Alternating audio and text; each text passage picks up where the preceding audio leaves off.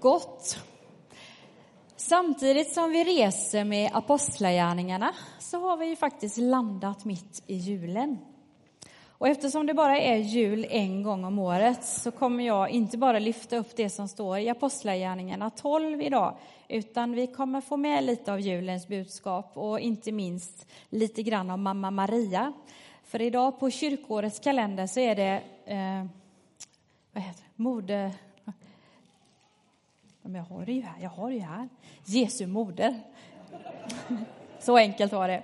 Det är det som är temat idag i kyrkårets kalender. Men vi har den Gud som befriar. Vi ska be. Tack levande Gud för att du har precis allt och alla i din hand. Och att du är den som befriar din skapelse från mörker till ljus. Från kyla till värme, från ensamhet till gemenskap. Hjälp oss att öppna våra hjärtan för ett möte med dig i denna gudstjänst och vidare. Amen. Just nu befinner vi oss i Jerusalem och det är kung Herodes som regerar. Ja, det är ett namn som vi har hört talas om förut. Men i textens sammanhang så är det en kung som heter Agrippa. Herodes Agrippa.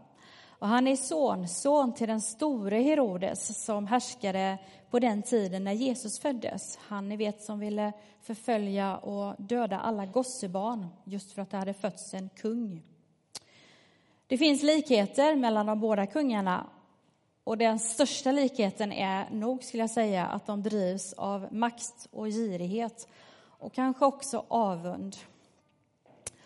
Och Herodes den tredje kan vi kalla honom för. Jag vet inte om det är rätt att säga så. Men han startar ytterligare en stor förföljelse av kristna. Och den här förföljelsen kommer pågå i 300 år. Röster i världen har i alla tider frågat varför Gud inte gör någonting åt all ondska och elände och våld och nöd. Men julens budskap visar ju och säger till oss att Gud har gjort någonting. Han har gjort det största genom att själv kliva ner på jorden som ett litet barn, sårbart barn som behöver allting. Jesu födelse, Jesu liv, död och uppståndelse. Genom det har Gud befriat människorna från syndens konsekvens. Och öppnat en väg till en evig gemenskap. Men i sammanhanget i texten så tycks det i alla fall som att då och då sätter Gud ner foten när människor överskrider vissa gränser. Och det som händer är att kung Herodes vid ett tillfälle blir drabbad. Plötsligt blir han drabbad av en elakartad parasitsjukdom. Man skulle kunna säga att det är som en mördarbakterie. Fast det var parasiter. Det står maskar faktiskt i texten. Som han blir drabbad av. Och detta händer när han står på någon slags pedestal och blir hyllad som Gud. Då blir han drabbad av den här sjukdomen. Och efter några dagar så dör han. Och det blir Agrippa den andra som efterträder honom. Och om honom kan vi också följa med vidare i apostlagärningarna. Men trots förföljelse mot de kristna, misshandel, tillfångatagande, fängslande och också att Jakob, en av Jesu lärjungar som också är bror med Johannes, han blir halshuggen. Så kan vi inte läsa någonting om att det finns en vrede i församlingen. Vi kan inte läsa någonting om att de vill hämnas på förtryckarna. Och Petrus, han tycks finna sig i det läget han är. För han har somnat och sover djupt. Och vad är han då? Jo, han är i fängelse. Herodes har nämligen tagit honom till fånga också. Det är påsk nu i Jerusalem. Och kanske han vill leka som katten gör med sitt byte.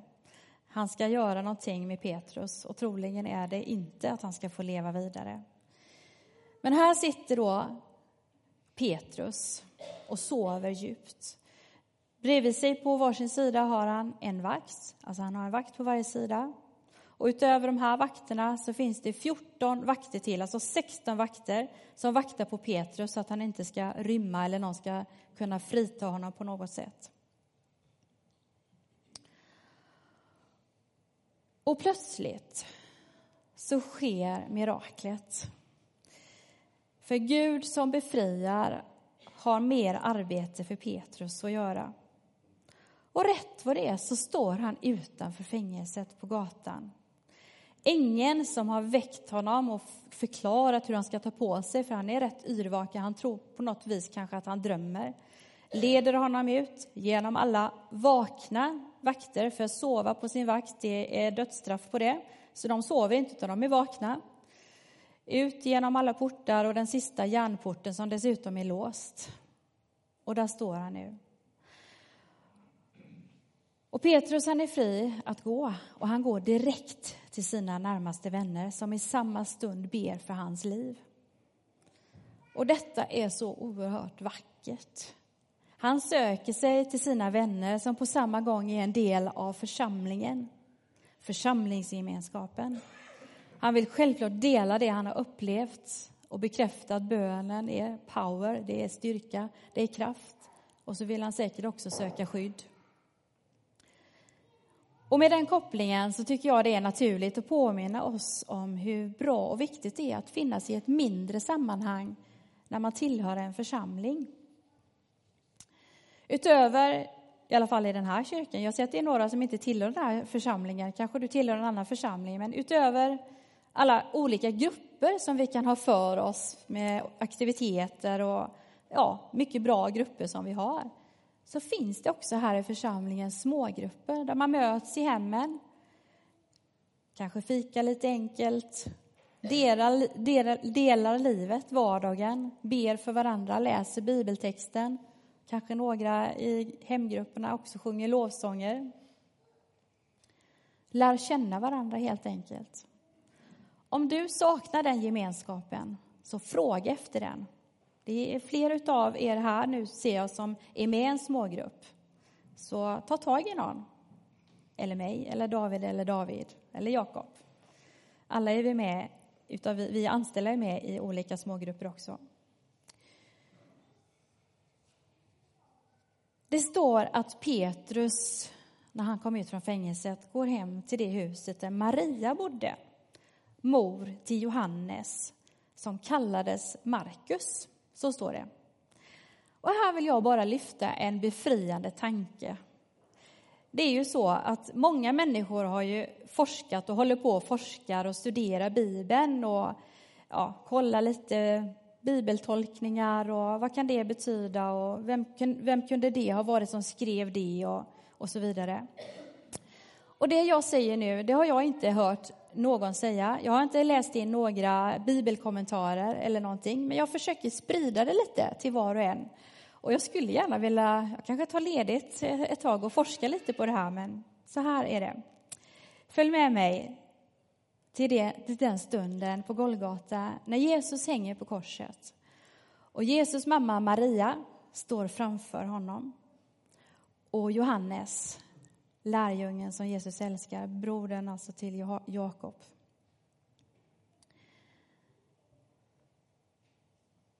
Jesus säger så här och vänder sig till sin mamma.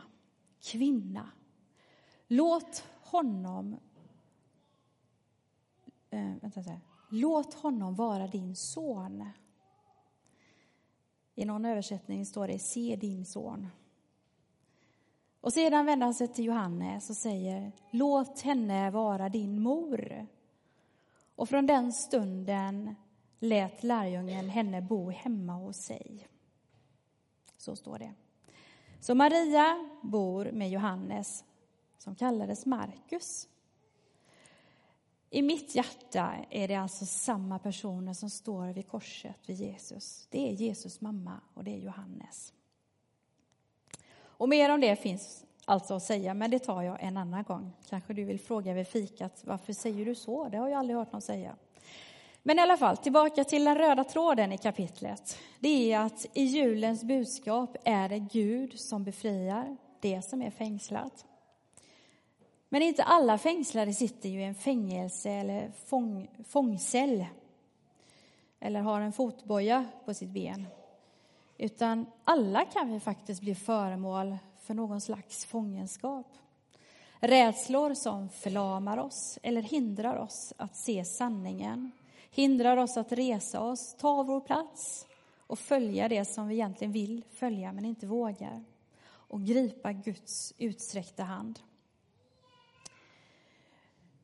Men Gud som befriar vill också befria dig och mig att ta in julens budskap ända ner i hjärteroten eller ända in i hjärteroten.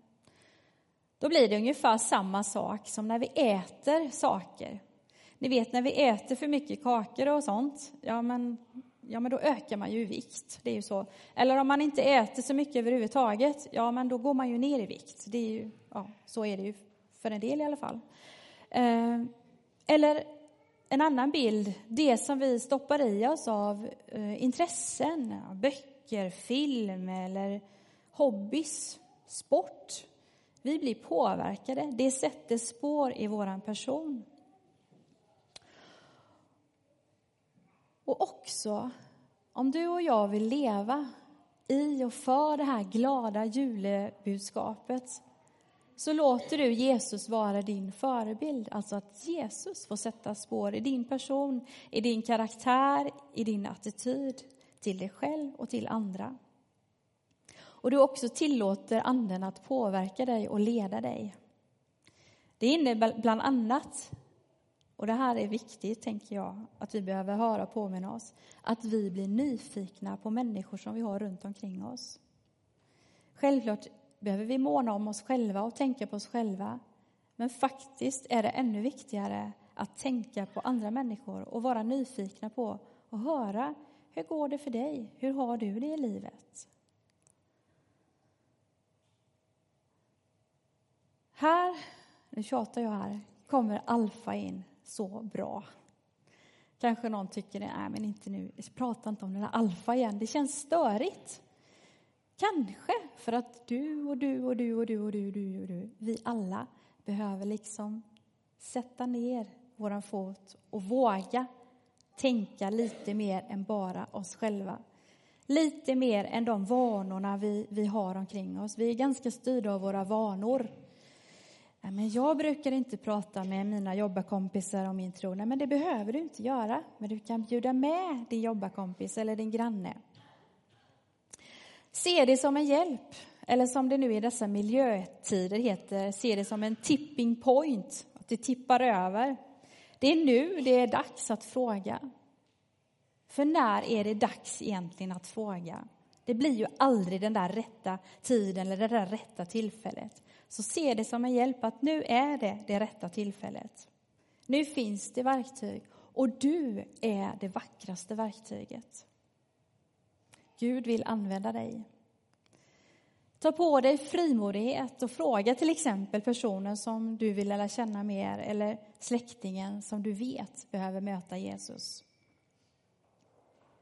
Tillbaka till Maria, Jesus mamma. Hon är en stor förebild när det gäller att vara befriad. Att ha tagit på sig frimodighet. Hon visste ju mycket väl vad hon utsatte sig själv för och sin lilla familj när hon tackade ja till det uppdraget som Gud gav henne genom ängeln Gabriel. Och hon var trogen det uppdraget. Vad finns i ditt hjärta? Ditt liv som du behöver befrias från. Där du kan gå in i frimodighet och bara vara den du är. Som du vill vara och som Gud har skapat dig till. Under nattvarden, under bönen och under lovsången så kan du ha det lilla samtalet med Gud. Du kan ha det antingen när du går och tänder ljusen eller när du lägger en julgranskula i glasvasen där. Eller bara där du sitter i bänken. Men fokusera inte på det som är problem. Cementera inte det som alltid har varit som det har varit. fast du önskar dig någonting annat. Utan fokusera på Jesus. Tillåt anden att släppa in en befriande vind i ditt hjärta. Vi ber. Även innan jag ber förresten så tänkte jag faktiskt läsa från Jesaja, psalm 61, vers 1. Det är bara en vers. Och det är samma vers som Jesus läser första gången han uppträder i synagogan. När han rullar upp skriftrullen, och det är dagens text där.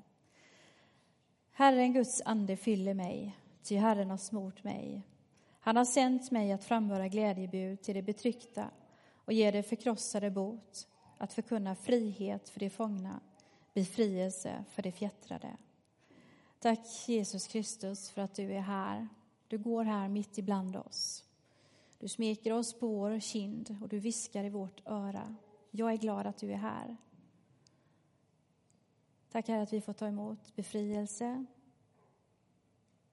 Tack att vi får ta emot glädje och frimodighet. I ditt namn. Amen.